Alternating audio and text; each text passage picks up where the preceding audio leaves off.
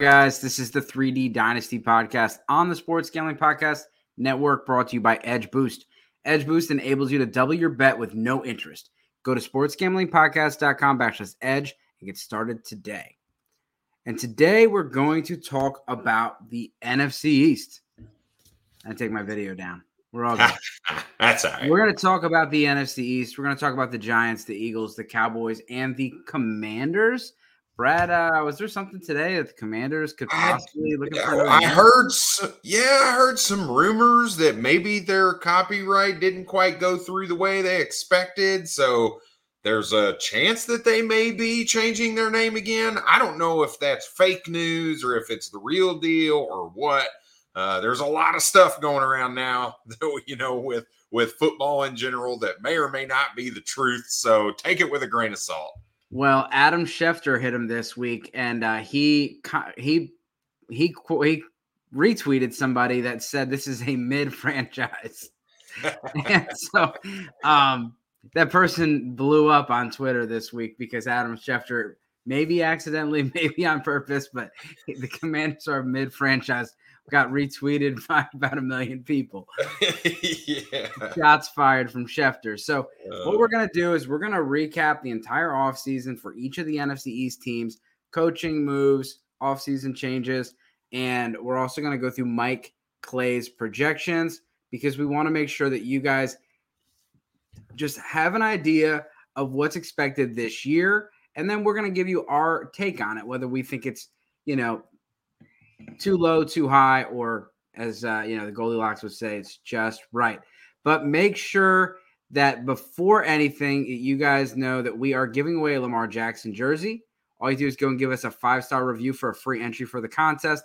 Any likes, subscribes, and comments really does show us some love and helps show appreciation to the show. And as always, hit that subscriber button. Hit that subscriber button. All right, let's get into the Washington Commanders. They got a quarterback battle going on for who is the worst quarterback in fantasy football. Is it going to be Jacoby Brissett coming in ranked 33rd or Sam Howell at 32nd? They are going to be there's only 32 teams, and they're going to have the 32nd and 33rd best. I was on a show yesterday, and I had to put my quarterbacks in tiers. I had an elite tier, and I had a below average, elite, good, great, average, below average, and bad. And I had like 5 people in the bad category, and 2 of them play for the Washington Commanders, and that's Sam Howell and Jacoby Brissett.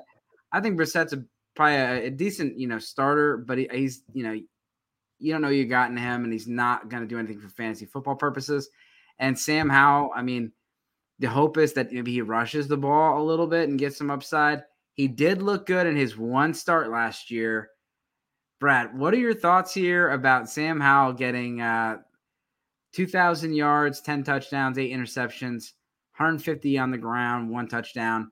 Do you think this is a good projection, or do you think that he takes the job all year? Because I know people that do. Yeah, so this is part of my problem with some of these projections is this isn't really a projection. It's I don't know who the starter is going to be, so I'm just going to pick one. And instead of picking one, I'm going to break them in half and just say, hey, one person's going to start half the season, the other person's going to start the other half of the season. I'm going to be a little bit more bold here. And I think they might just roll with Jacoby Brissett as crazy as that sounds. But I think Jacoby Brissett proved last season that he could be a viable starter or a viable bridge quarterback for a franchise. And, does the team know what they have in Sam Howell? Do they want to see what they have in Sam Howell? Look, The reality of the situation is Sam Howell was a day 3 pick, and it's his second season in the NFL. Jacoby Brissett coming off quite possibly his best statistical season to date, showing that he could win games with a good football team around him. I think proved that, hey, look, Sam, you're going to have to take this job for me in Washington, and I'm going to be the starting quarterback. And look, it's possible. Sam Howell, before his junior season in North Carolina, was projected to be a first-round quarterback, right? Then he loses De'Ami Brown. He loses Javonte Williams. He loses Michael Carter. He loses his offensive line. And as everyone kind of didn't expect for whatever reason, even with the loss of all those assets, he played pretty poorly his junior season and fell to the 5th round. I believe he was taken in the 5th round. 5th round. So, yeah. So I think Jacoby Brissett's going to get, I project him to be the guy. And in the grand scheme of things, I don't think this team thinks they're in a win now mindset. So are they going to go out and try to make a quarterback change halfway through the season? I just don't see it, because I don't believe they think Sam Howell is the guy.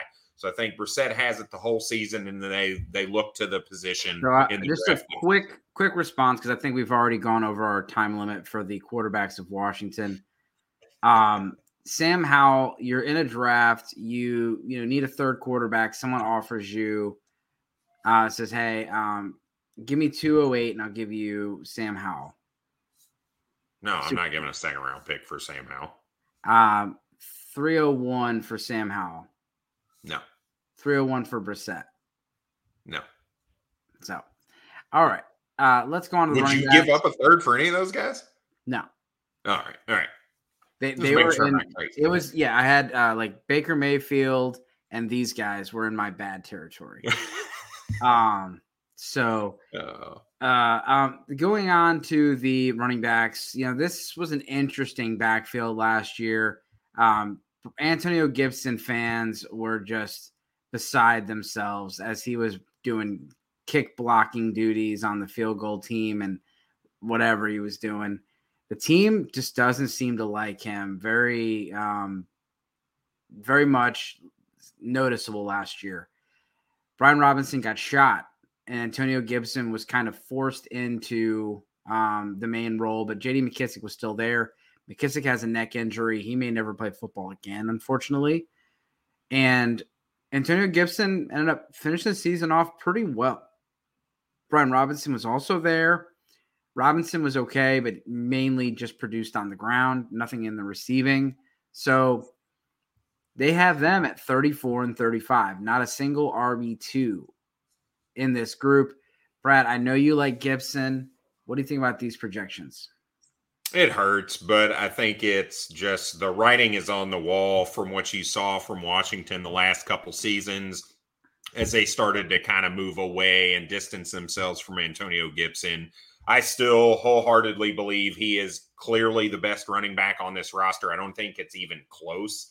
But it makes sense to me that Brian Robinson's going to lead the team in carries. It makes sense to me that Antonio Gibson's going to get the targets. What I hope for is that those targets amount to a little bit more than they did last season, because while he ended the season with good total numbers of targets, it was a very consistent. It was like 3 catches damn near every week, right? Which, hey, that's a great floor, right? But you weren't seeing that explosion, and I think a lot of that had to do with maybe Scott Turner and the way he was calling plays, and you hope that maybe Eric Bieniemy can bring some explosiveness to this offense and let Antonio Gibson, flourish in it. But it makes sense to me what the projections are right now. I hope we are all wrong, because I love Antonio Gibson, but I think the ship might have sailed, and we need to move on, unfortunately.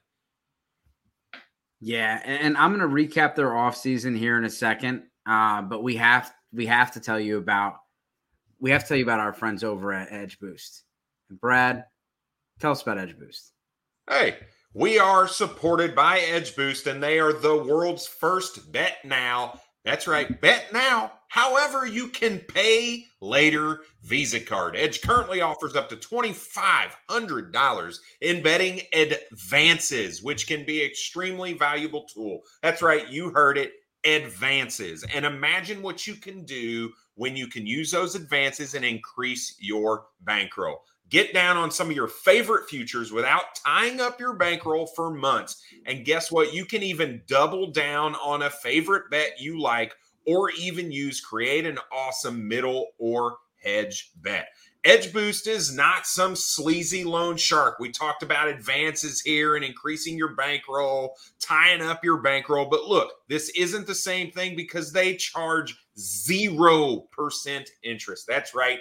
0. Big old fat donut. So do you know a way that you can access more money to place on your favorite bets without paying any interest? Because I don't think anybody else does. But Edge Boost can be a part of the responsible gambling plan, as you can set up daily, weekly, or even monthly limits across all of your betting accounts, all from one location. So be sure to support us here at SGPN and in the process, grow your bankroll by going to sportsgamblingpodcast.com/edge to sign up. Again, that's sportsgamblingpodcast.com/edge. Again, you must be 21 or older to use. And if you have a problem gambling, call 1-800-GAMBLER. Yeah, if you want to put a bet down that Washington is the worst team in football this year, then you can do that and not have to spend your money now. You can use Edge Boost to do that for you. And just so you know, I do have an article out, and they are top 5 in odds for being the worst team in football this year. I think plus 1,000. Not bad odds for a team that looks pretty bad on paper, and also the quarterback situation's a mess. But let's recap their offseason. I apologize I didn't do that. Eric Bieniemy, the big change. Scott Turner out. Eric Bieniemy in at the offensive coordinator position. Then as far as the draft, they got a B from PFF. Emmanuel Forbes in the first round. Then they got Jartavius Martin in the second round. Cornerback and then a safety. Yeah, we did talk about that, Nate. What's up, man? Then we had Ricky Stromberg, a center. Then we had Braden Daniels, a tackle. So they got corner, safety, tackle, O-tackle. And then they got KJ Henry. And then they got Chris Rodriguez, who's not on the board, which I think he should be. And then Andre Jones, which is an edge out of Army. And then, looking at what they did in the offseason, they got Jacoby Brissett. They got Kobe Barton, which is a linebacker, Abdullah Anderson, D lineman, Cameron Dantzler, corner. They got Nick Gates, corner, Marcus Kemp, wide receiver, Trent Scott, Andrew Wiley, and Drew Himmelman, all tackles. So you can tell they really wanted to go after the offensive line and the secondary. Threw a ton of resources at that. And then, of course, you had Jacoby Brissett and you had the rest of your pieces. So let's go into the receivers. This is a fun group. It's just really difficult because of the situation. And so as far as Terry McLaurin, he's the top guy, and they have him projected to still be the top guy. Very similar numbers to DJ Moore. 75 receptions on 120 targets, 1,004 yards, more yardage than Moore, but less touchdowns. Moore had 7 touchdowns. Terry McLaurin has 4 for PPR 25, 200 points. Brad, thoughts on Terry McLaurin?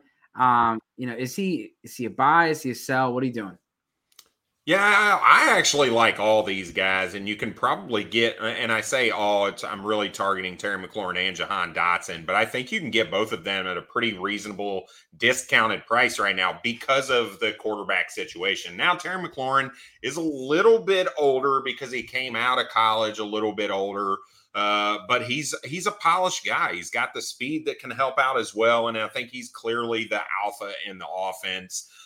So I'm like, yes, I like both of these guys. Jahan Dotson is really my go-to right now because I think he's the cheaper out of the two. And I think he just has some superior upside. And at the price that you can get him right now, he's definitely a guy I'm targeting in a lot of dynasty leagues, in rebuild type situations, and hell, really even in competing. Because if you think about what his performance was at the beginning of the season before he got hurt, it was legitimate. He had a ton of touchdowns through those first 4 weeks. Now, I know that's not necessarily sustainable. It was something outrageous. But even when he came back, he looked good. So I think both of these guys are definite buys to me and going to be long-time assets for the Washington Commanders. Yeah, and Jahan he's an interesting guy because he was kind of like he was a first-round pick and people just didn't even care. He was a mid-second, late second-round pick last year, and now he's still out there as a wide receiver 3.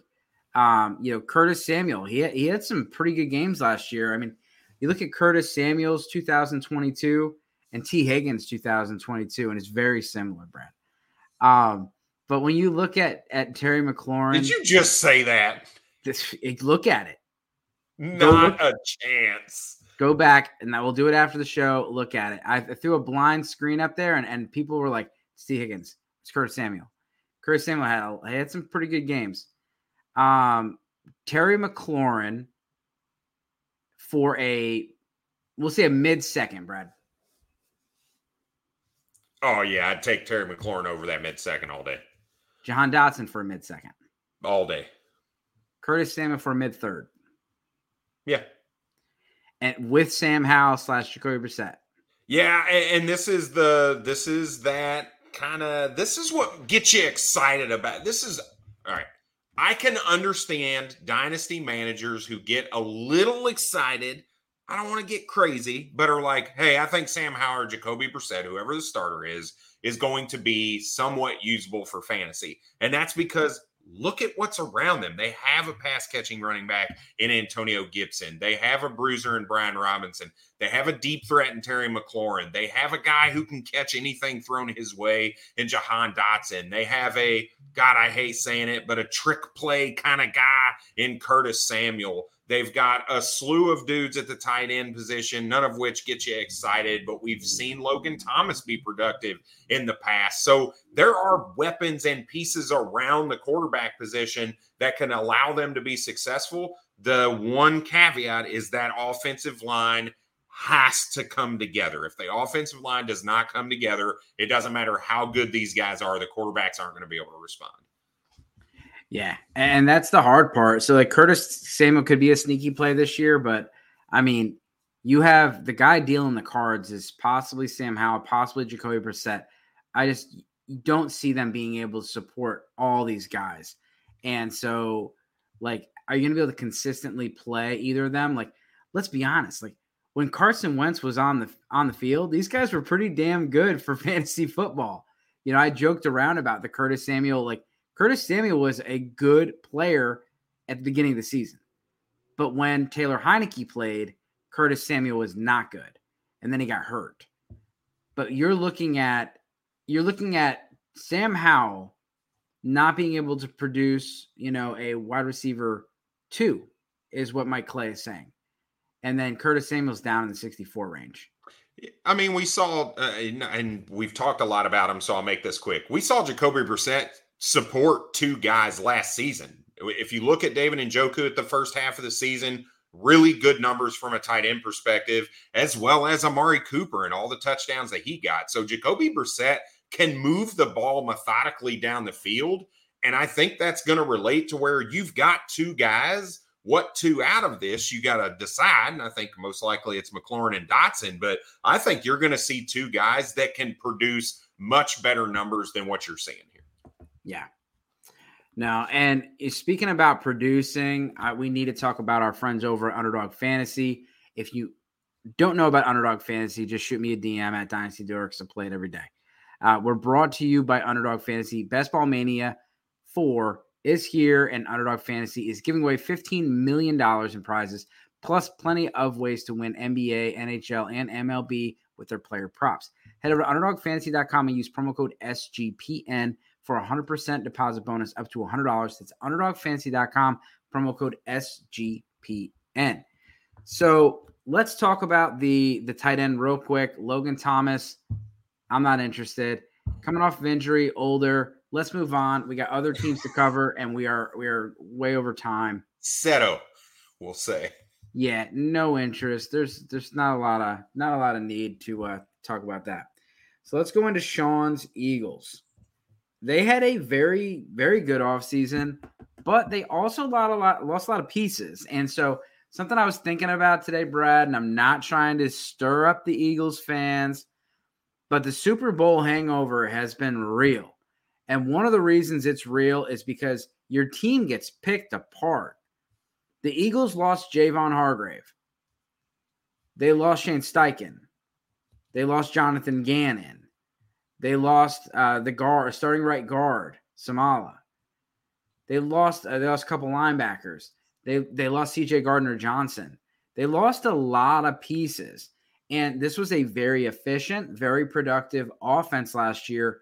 Could we possibly see some progression or some regression from an offense that was one of the best in the league, is going to have a tougher schedule this year, and has a whole list of new play callers? I think that's the big one, is the play callers on both the defensive and the offensive side of the ball. And I think what that's going to relate to is a little bit of a slump at the beginning of the season, right? I still think there is not a team that's even remotely close to the talent level that the Philadelphia Eagles have on really both sides of the ball. While they, lost some guys, they also added DeAndre Swift on the offensive side of the ball. They kept Darius Slay as a cornerback. They added Nolan Smith. They added Jalen Carter. They added some high profile, high talent, young guys that can learn behind some of these really freaking good guys that they have, like Brandon Graham and Fletcher Cox. So I think this is a recipe for success. Like I said, first 4, 5, 6 games, maybe we see a little bit of learning curve because of the differences in philosophy and some new pieces. But they are clearly the most talented team, in my opinion, in the NFC, and we're going to see them dominate throughout the season. All right, so we're going to give you the full recap. They added Terrell Edmonds and Justin Evans at safety, Marcus Mariota at quarterback. They got Nicholas Morrow at linebacker, Rashad Penny at running back, Katavius Street at D lineman, Greedy Williams at corner.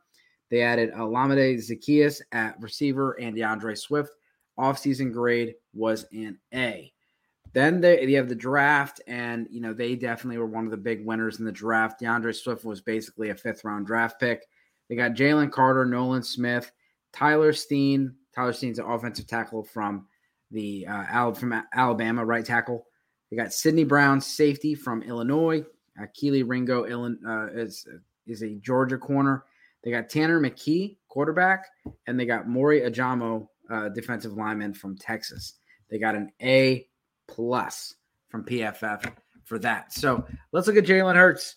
Jalen Hurts, I'm a little surprised, and this is coming from the person that completely ate his words last year about the passing.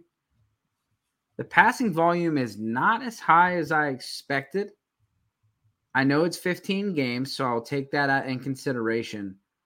But 22 touchdowns and 10 interceptions, 3,500 yards. It gives them a little over about 4,200 yards total on the year. 12 rushing touchdowns is massive. So you're looking at a combined 34 touchdowns, but 12 of them are coming on the ground, only 22 in the year. Our QB3, Brad, anything else for Jalen Hurts? I mean, this dude's a stud. I think this is a little low. Now, we talked about the changes at the offensive coordinator position, right? But the key is that their offensive coordinator and Brian Johnson was the quarterback's coach last year. So there will be some level of continuity there. It's just the play calling. Is he going to stick with that more aggressive type of play calling?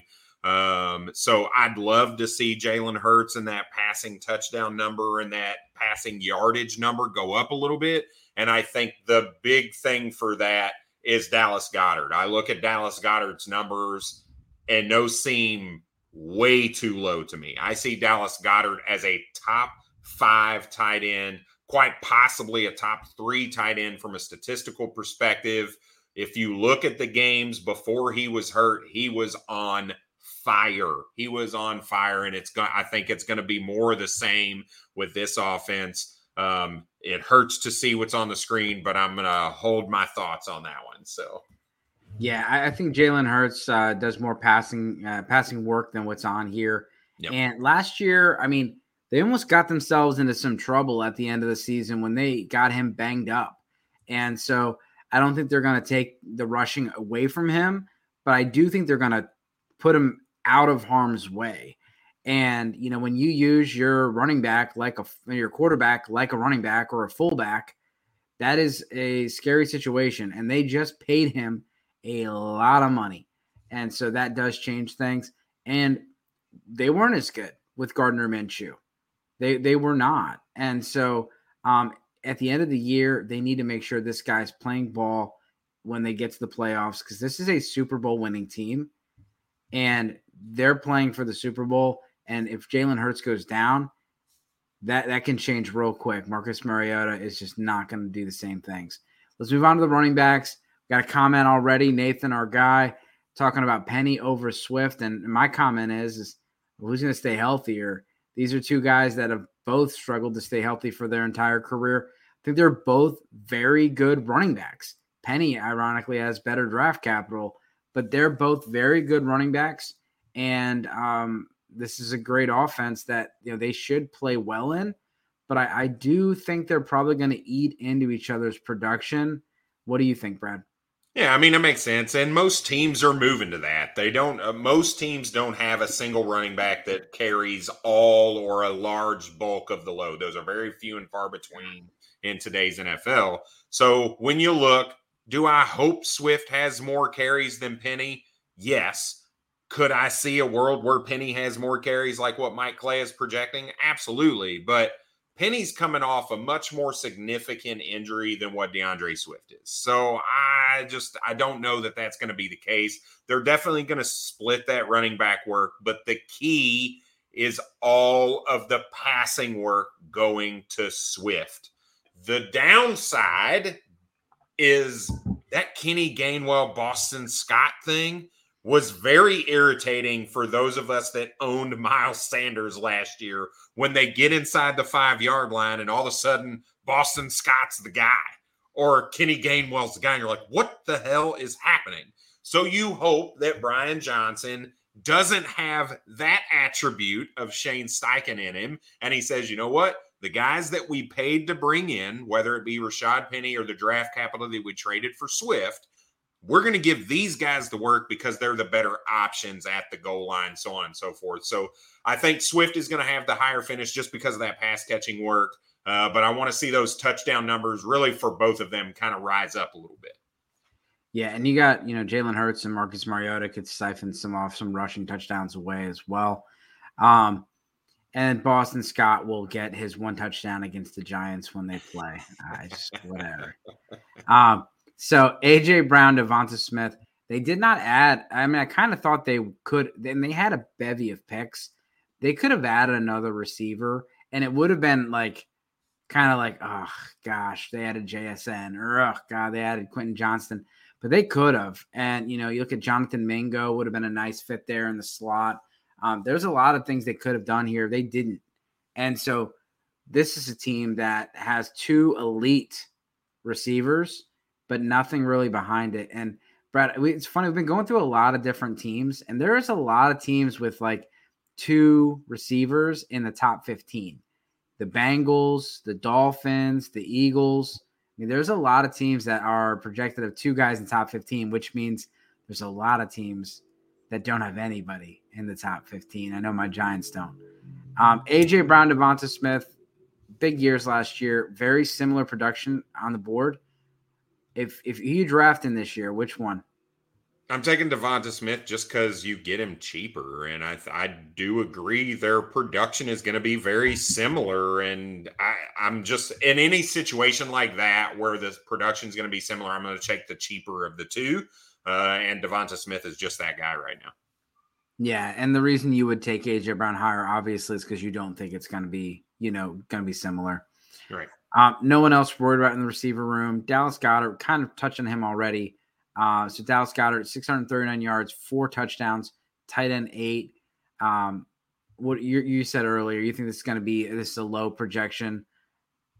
Yeah, and this is the one concern I have for Devonta Smith, right? If you look, Dallas Goedert, like I said, was on fire, and Devonta Smith had a couple really good games in there when Goddard was healthy, but when Goddard went out, weeks 10 through 15, that's when Devonta Smith, was a little more consistent in nature. So what does that look like in this offense? Does Goddard keep that profile and jump up a little bit?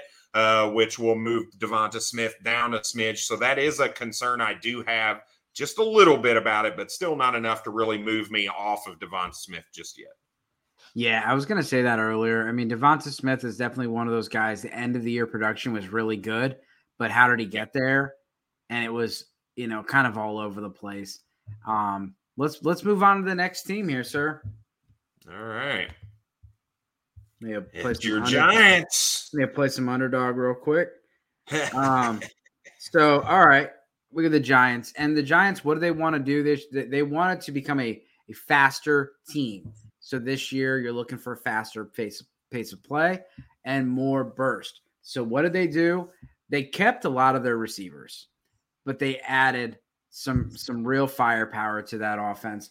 And then they had the big signing of Daniel Jones. But this is what they did in free agency.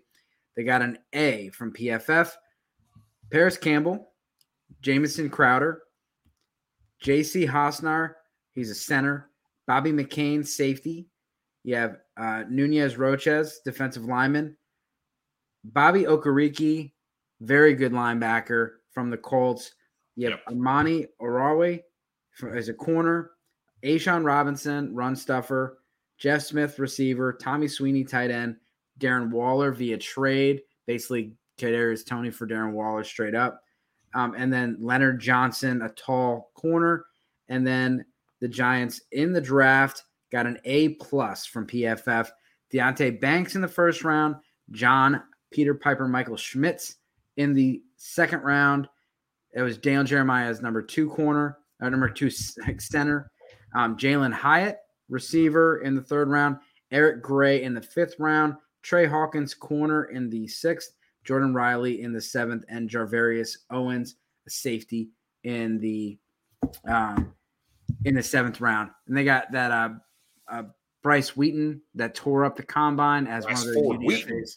Yeah, one of their UDFAs. And so Daniel Jones really had a breakout season last year. And, with Daniel Jones, you didn't see a lot of passing. There really was not a lot of people to pass to. But you saw a whole lot of rushing. And what you really like to see as a Giants fan was there wasn't a whole lot of turnovers. And that's been the big bugaboo with Daniel Jones. He's been injured a lot and then a lot of turnovers. But even his rookie year, he flashed some upside. His rookie year, he had several games where he finished as a QB1. His first game ever, he was the QB1 overall and a huge monster comeback against Tampa Bay. It's not always been roses with Daniel Jones. And so there's not everybody's a believer. But this year, after the top 10 quarterbacks, it's really a mixed bag of guys. And Daniel Jones is one of the guys that offers some rushing upside that others don't. In this projection, 20 touchdowns. He has in the air, 4 touchdowns on the ground, and then he has almost 4,000 total yards in 15 games. QB 15. What are your thoughts here, Brad? Daniel Jones over or under QB 15? Over. This is trust in Brian DeBall. I think you see the touchdown to interception ratio rise a little bit. So I think you're going to see more than 20 touchdowns, closer to his rookie numbers around that 24. And I think you're going to see that interception numbers really stay around where it was last season because it's the same offense. You've got some better weapons in there. And you still have the stud running back in Saquon Barkley. So would that be under 15? No, he's over 15, I think. So over, like higher than 15 or lower than 15? He's going to finish better than QB 15. That's what I'm saying. Yeah. I'm just checking. From a numerical value, yes, he's lower, but he is a top 12 quarterback, in my opinion, come into season rankings because of that touchdown to interception ratio. And when you couple that with the rushing upside that he has, I just think he's got too many things working in his corner to really drive those numbers up a little bit. Just had to double check. And then Yep. so Saquon Barkley has not actually signed his contract with the Giants. That situation's still looming. It's expected that he's going to sign. The Giants and him have gone back and forth on a contract, and it sounds like it's pretty close, but he wants Christian McCaffrey kind of money, and he's not played like Christian McCaffrey, and he's missed a lot more games than most running backs. So the Giants are not willing to give him that, but they have offered pretty substantial amounts. Sounds like the team could be close very soon. Barkley, you're looking at 1,500 all-purpose yards, 12 touchdowns, and QB or running back 4 overall, and he's getting the bulk of the work. And as a dynasty manager, it's a little scary, but as a fantasy football manager, that is beautiful because not a lot of running backs are going to get 300 touches. So, Brad, what are your thoughts on Saquon Barkley? He's someone right now that anywhere between RB3 and RB6 on the Dynasty rankings. Yeah, I love it. I'm a true believer in it. I think this guy is going to be the stud. He's going to get that second contract after this season, and that's what he's out for, right? He's in a contract year, essentially, even though he's on that 1-year franchise deal. This is how he proves what he needs to get paid. So he's going to come out in force, I believe, have one of the better seasons that he's had, and there's no looking back there. And you look at the rest of the backfield. So if you have Barkley and you're looking for the handcuff, what are you thinking here? You look at Matt Breida, Gary Brightwell, and Eric Gray. Eric Gray, not even close for me. Yeah. Gary Brightwell has not proven anything to me. Matt Breida, yeah, but he's been jumping around all over the place. I think Gray, and we talked about him during the offseason pre-draft. He's a guy that has the full 3-down skill set, and is a little underrated coming out of Oklahoma. So I think coming out of camp, he could potentially be the just clear backup in totality for Saquon. Yeah, and Saquon owners, close your ears, but Eric Gray has a very good pass catching skill set, and so he could siphon off some of those targets. And they don't have him projected for much, but I think he could offer a nice role in that. He's not as explosive as a runner as Breida or Barkley, but he is a very good pass catcher, and he's a well-rounded running back. He's graded as a top 10 per PFF at running and receiving last year. Only 2 running backs in the entire class, him and Zach Charbonnet. Look at the receivers. My guy, Isaiah Hodgins, up there as the number 1 guy. This guy did not drop a pass in the 80 targets that he received last season. And he only played with the Giants basically the second half of the season. He was their go-to guy in the playoff game against Minnesota. And he showed up. He scored a touchdown. He had some big third down conversions. He was a big piece of that offense. And everybody jokes around about how the Giants are the receiving core is the Smurfs, a bunch of midgets. Isaiah Hodgins is not a midget. No, that dude's tall. This is a big dude. He's 3'6", 210, or 6'3", 210. So he's, big dude, 36. So he's 6'3", 210, and they got him projected. I'm looking at this 3 touchdowns for 42 receptions, 411 yards, 3 touchdowns. Essentially the same production all the way down the line. Campbell, Robinson, Shepard, and Slayton. And I just don't see it. I don't think Sterling Shepard's going to play that much. He's had 2 major injuries. And I just think that it's going to be too much. I think the Giants have a receiver much better than 85. And I think Isaiah Hodgins is a guy that I think you can acquire for nothing in your drafts. And, he could be an offer wide receiver 3 upside. Jalen Hyatt, 2nd round. What are your thoughts here? You think Jalen Hyatt has a better season than Mike Clay's projecting? Yeah, I think so because of the competition around. You talked about Sterling Shepard. I think of Darius Slayton in a similar mindset, right?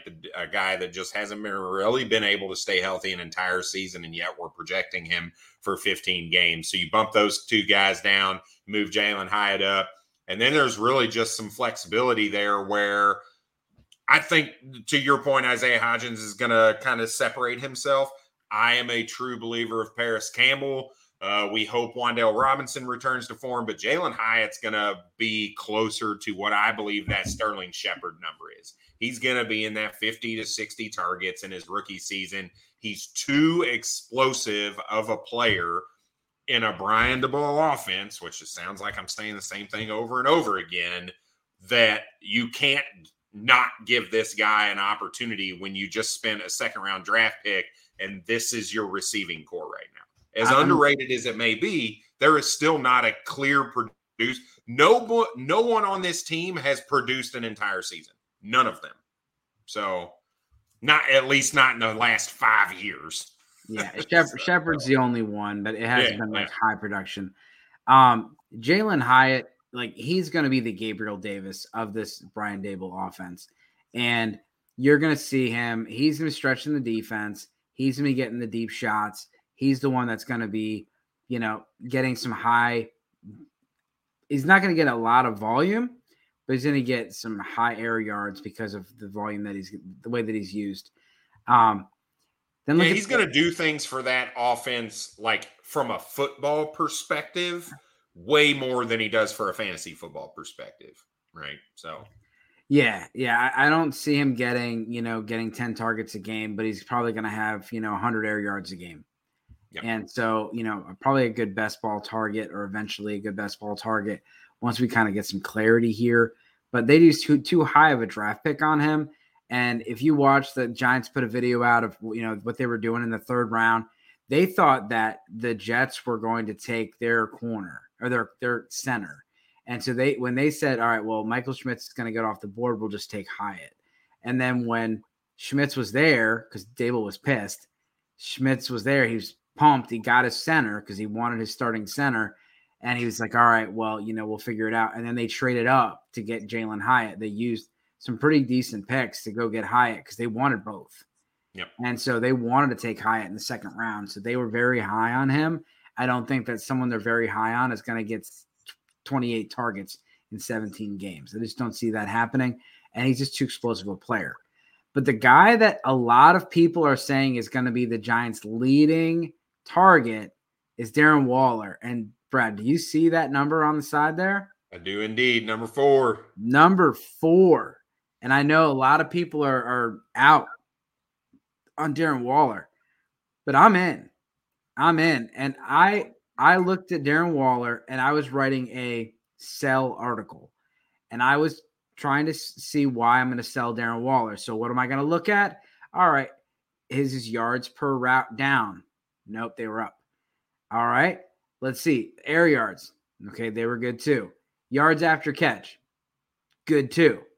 I'm like, this guy didn't lose a step. He got better. Like this guy played really well. He only played a couple games in the beginning of the season, a couple games at the end of the season. So it didn't feel like this guy played well. And you just didn't really remember him doing much. But he was getting the targets. He was getting the air yards, and he was producing when he was on the field. And the Giants spent a good pick on a guy that's pretty expensive. And DeAndre Hopkins couldn't get they couldn't get a deal done for DeAndre Hopkins or Dalvin Cook. Those guys. So Darren Waller, I do think he has something left. Tight end 4, that's a little rich for me. But I have him probably at the 7 or 8 spot this year, maybe the 6, because I do think he's going to be the featured point of this offense. And I think he does eclipse that 100 target mark. And there's only a handful of tight ends that get 100 targets. And if you're a top 2 target on your offense, that's really a path to being a top 6 tight end. And he's probably the number 1. Yeah. What do you think, Brad?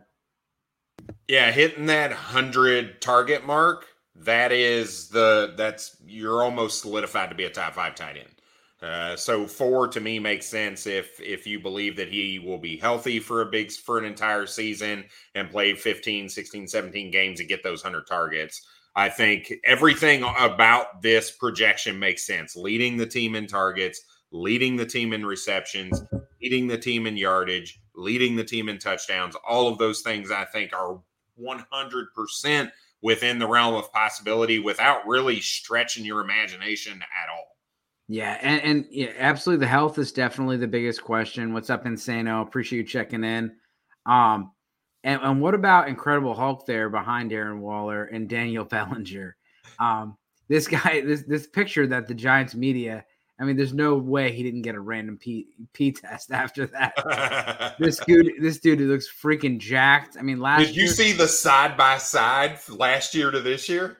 Yeah, it was like the guy that she told you not to worry about, and then the guy now, like, yeah, like this is Mr. Steal Your Girl. And last year he got like a pretty severe injury to the eye. Like somebody went to punch the ball out, and they definitely they broke his eye socket. And it was unfortunate last year, but with Bellinger, he had a pretty decent year for a rookie tight end. And I think he can be a piece of this offense. He's going to be do some of the blocking, do some of the different things, that the Giants can need him to do when they run two tight end personnel. Brad, what's going on over there? Nothing. We're gonna show people because this is good enough to just show people. So let me share my screen here real quick. Oh yeah, do it. So here's Daniel Bellinger last year. This little picture on the right here, right? This is Daniel Bellinger last year. Here is Daniel Bellinger in this season. Where's the picture at? Right here. Next to Spider-Man. Look at it. Look. This is not like that's like you said, that is piss test waiting. Yeah, I mean, it looks like Christian McCaffrey, but the fact is that he's 6'4", 250 pounds, and he's yoked up. Oh, so, Daniel Bellinger definitely got bit by a spider, or something. Yeah. Geez. But yeah, let's go on to the Cowgirls and get out of here. All righty. Let's talk about them Cowboys, and they had a pretty good offseason. So, Maddie Daddy, that Cowgirls comment was for you. Brandon Cooks via trade. Then they had Chuma Edoga. They have Stephon Gilmore. They have Ronald Jones, and they have Trent Saig, which is a long snapper, B-. I still think there's potential they add another running back. We'll get to the running backs here in a second. Hell no, he isn't. And then you have their draft. They got a C+ from PFF. And Mozzie Smith was a D lineman that a lot of people liked. He's a strong dude. I talked to a lot of linemen at the combine and asked them who was the toughest guy you faced, and a lot of them said Mozzie Smith. And he's a tough, strong dude. But they used their first round pick on him, and a lot of people had him as a second round projected guy. They took Luke Schoonmaker, Schoonmaker at the second round, and so back-to-back Michigan Wolverines. Then they got Overshawn, the linebacker from Texas. Then they got Viliami Fahoku, edge. Then they got Asim Richards, a tackle. Eric Scott, corner. Deuce Vaughn, one of the most fun. I don't like the Cowboys, but I thought this was really cool. Deuce Vaughn, one of their area scouts, or one of their scouts, their dad, his dad, the dad of Deuce Vaughn, got to call him and tell him he's being drafted. Pretty special moment. And then Jalen Brooks, wide receiver. So Dak Prescott, he's easy to hate on. But Dak Prescott, he hurt his thumb last year, and it really did, hurt him. Not only did he miss some games, but he came back early, and it was very similar to, Russell Wilson, where he came back with a hand injury, obviously did not look like himself. He could barely grip a football, and then 2 weeks later, he's starting an NFL football game. And he comes back, and he's got probably a better set of weapons than he did the year before. So the difference at the play caller, Mike McCarthy is going to be calling the plays. Sorry, I got this light in my face. Mike McCarthy's going to be calling the plays, and you got no Ezekiel Elliott. Everything else is kind of the same except for Dalton Schultz. You add Brandon Cooks, you remove Dalton Schultz from the equation. So you have Dak Prescott, He's got 4,000 yards passing, 26 touchdowns, 3 rushing touchdowns, QB 11. If you're in a one quarterback league, is Dak a quarterback that you're excited about for your number one quarterback? I've been fine with Dak for a couple seasons. Look, I know, Nathan says prove it. You got to put up or shut up. I've been okay with from a fantasy perspective, his fantasy production when he is playing is legit. It's top 12 all day, every day. You can trust him in damn near every type of situation. So the health is the question. The last 2 seasons, he's had an issue with that. We hope to see a full season from Dak. And if you do, I'm sorry, but 4,100 yards and 26 touchdowns is way down for me. You add an extremely underrated wide receiver in Brandon Cooks, another year removed from an ACL injury with Michael Gallup. You still have one of the best receivers in the league, in my opinion, in CeeDee Lamb. And you still have some athletic guys, maybe not game changers, but some athletic guys at the tight end position as well. I think you could see a really nice year from Dak, and he is absolutely somebody I'm trusting as my top quarterback going into the season. So Tony Pollard, there's a lot of people that talk about Tony Pollard was used the way he was used because Dallas Cowboys really didn't think that he could hold up to a full workload. Well, Mike Clay gave him a healthy workload. He's getting a Saquon Barkley workload with almost 300 touches. Anyone that traded for Tony Pollard last year is looking at this and is excited. What I'm going to say is this is a team that is going to add another running back. I just feel it. I don't know if Dalvin Cook goes there, but Leonard Fournette, Ezekiel Elliott, Kareem Hunt, Darrell Henderson, somebody else is going to end up on this roster. I don't think Ronald Jones is going to be their number 2. And honestly, I think Malik Davis played better than Ronald Jones last year, and he's got a better shot at it. Brad, what do you think? What are your thoughts here? We see Tony Pollard's projections. I don't understand how you can project somebody coming off of a broke ass fibula to carry the ball 250 times. It just doesn't. I'm not buying it. I get it. You want him to have that production without an Ezekiel Elliott there. But the simple fact of the matter is this guy's coming off a major football injury for a running back. And that I just don't see 250 carries in his future. Yeah, I think it was he definitely, they say he sprained it or something. He broke his ankle. And there's too many good running backs on the board. I thought he broke his leg. Yeah, he broke his leg, but he also had an ankle injury as well. Yeah. So with the running backs, if Tony Pollard were to go down, right now they have Ronald Jones as the second running back on there. It's I just think they're going to add somebody. The receivers, CeeDee Lamb, Brandon Cooks. Brandon Cooks is a little older, but Brandon Cooks and Michael Gallup it's a pretty good 3 right there. And it's hard to look at that 3 receivers and then not like Dak Prescott this year, as well as Tony Pollard, who offers quite a bit in the passing game. CeeDee Lamb. I said he was going to be a top 5 receiver last year. He ended up wide receiver 6.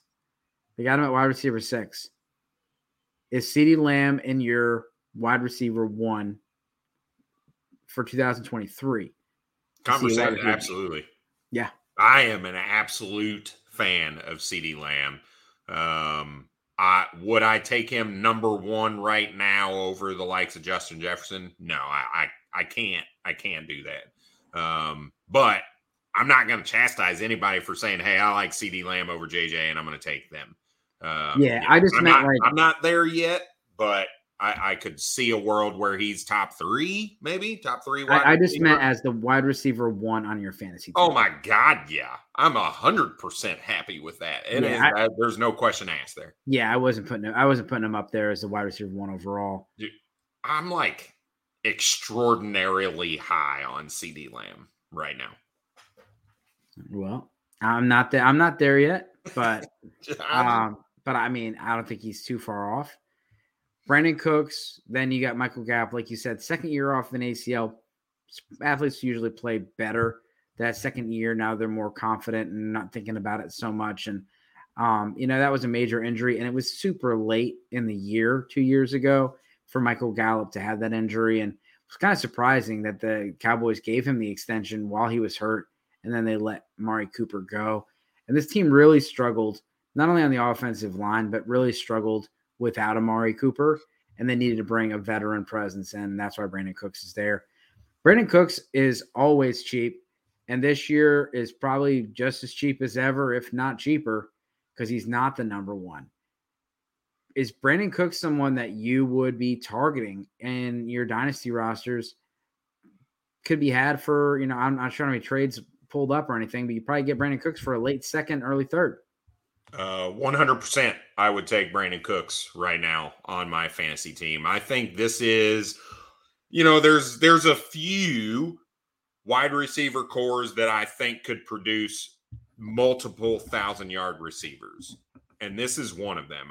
You see Brandon Cooks for year after year after year after year was getting 1,000-yard receiving seasons, even after changing teams. And I think this is, not short of that. He's going to a team where he doesn't have to be the alpha like he did when he first went to New England or when he first went to Houston afterwards. He gets to be a secondary target behind CeeDee Lamb with a guy who's going to throw for 4,600 yards and no tight end to really speak of. So I think Brandon Cooks is absolutely a steal, specifically in contending type situations. Obviously, you don't want to go buy a 29-year-old receiver if you're rebuilding. But if you're in a contending situation, I think he's a really cheap buy that can help your team. Yeah. And so looking at the tight ends, I mean, you're looking at Jake Ferguson. You got Peyton Hendershot. You got Luke Schumacher. Well, what are your thoughts here about this tight end room? You think that Luke's going to be the guy? I think Luke might be the guy. I mean, look, we saw a mixture of Ferguson and Hendershot when Schultz was out and all that, but nothing that really jumped off the page at you. Luke Shoemaker really started to move up my draft board, specifically later in the draft season, pre-draft. He ended up as my tight end 5 by the time we got to the NFL draft, and I believe he came off the board as number 5 or 6, right in around that range. In draft capital as well at the tight end position. And I think when you look at that skill set, you look at the pedigree, I think he's going to be able to step in and kind of be the starting tight end for this. Now, is that going to turn into a bunch of volume? I just don't think so, because I really like Michael Gallup, Brandon Cooks, and CeeDee Lamb. And I think Dak Prescott's going to carry those 3 and not necessarily a tight end, because he lost kind of the security blanket that he really enjoyed in Dalton Schultz. Now I think that's going to shift to probably Brandon Cooks, if I had to guess. And these tight ends are going to be kind of left out to dry. Yeah, because they run a lot of 12 personnel, not a lot of 11 personnel last year. And we'll see. I don't have McCarthy's, what he's traditionally done. But, I believe McCarthy has traditionally had 11 personnel out there. So you're having 3 receivers, 3 receivers and 1 tight end. 12 personnel, 2 receivers, 2 tight ends. And, with this team, if Brandon Cooks does that, he's going to eat into the tight ends as far as their production, because he's going to be operating in slot and that part of and that also, would give some flexibility with CeeDee Lamb, because CeeDee Lamb and Cooks can operate on the outside and operate in the slot. So that's the NFC East. We will we'll definitely finish up the NFC next week. Got some great guests coming up. Go ahead. You want to end with a couple trades real quick with Brandon Cooks? You asked about it. Yeah, let's do it. Can help a little bit. Would you rather have Brandon Cooks or Damian Harris, new running back for the Buffalo Bills? Brandon Cooks. Would you rather have Brandon Cooks or Tyler Algier, a guy who might touch the ball 50 times? Yeah, Brandon Cooks. Would you rather have Brandon Cooks or Mike Gesicki? Brandon Cooks. We talked about my disdain for Mike Gesicki last week. I wouldn't take Mike Gesicki either. So, would you rather have Brandon Cooks or a 2024 third? Cooks, if I'm a contender. That's what I'm like. He's so affordable right now. And I'll tell you what, I might change my attitude because I said if you're a rebuild team, I wouldn't take him. Look, if I had Damian Harris on my team and I was a rebuild, I'm going to get Brandon Cooks because I think Brandon Cooks is going to draw more value in season than Damian Harris is going to. So maybe Brandon Cooks is just a buy all around. Yeah. Like I said, I mean, any of these older receivers, older players are always, the value is never going to go up. But to Brad's point, you can get him for a third now and flip him for a second later. But the value, as far as like next year is going to be older. Next offseason will not go up.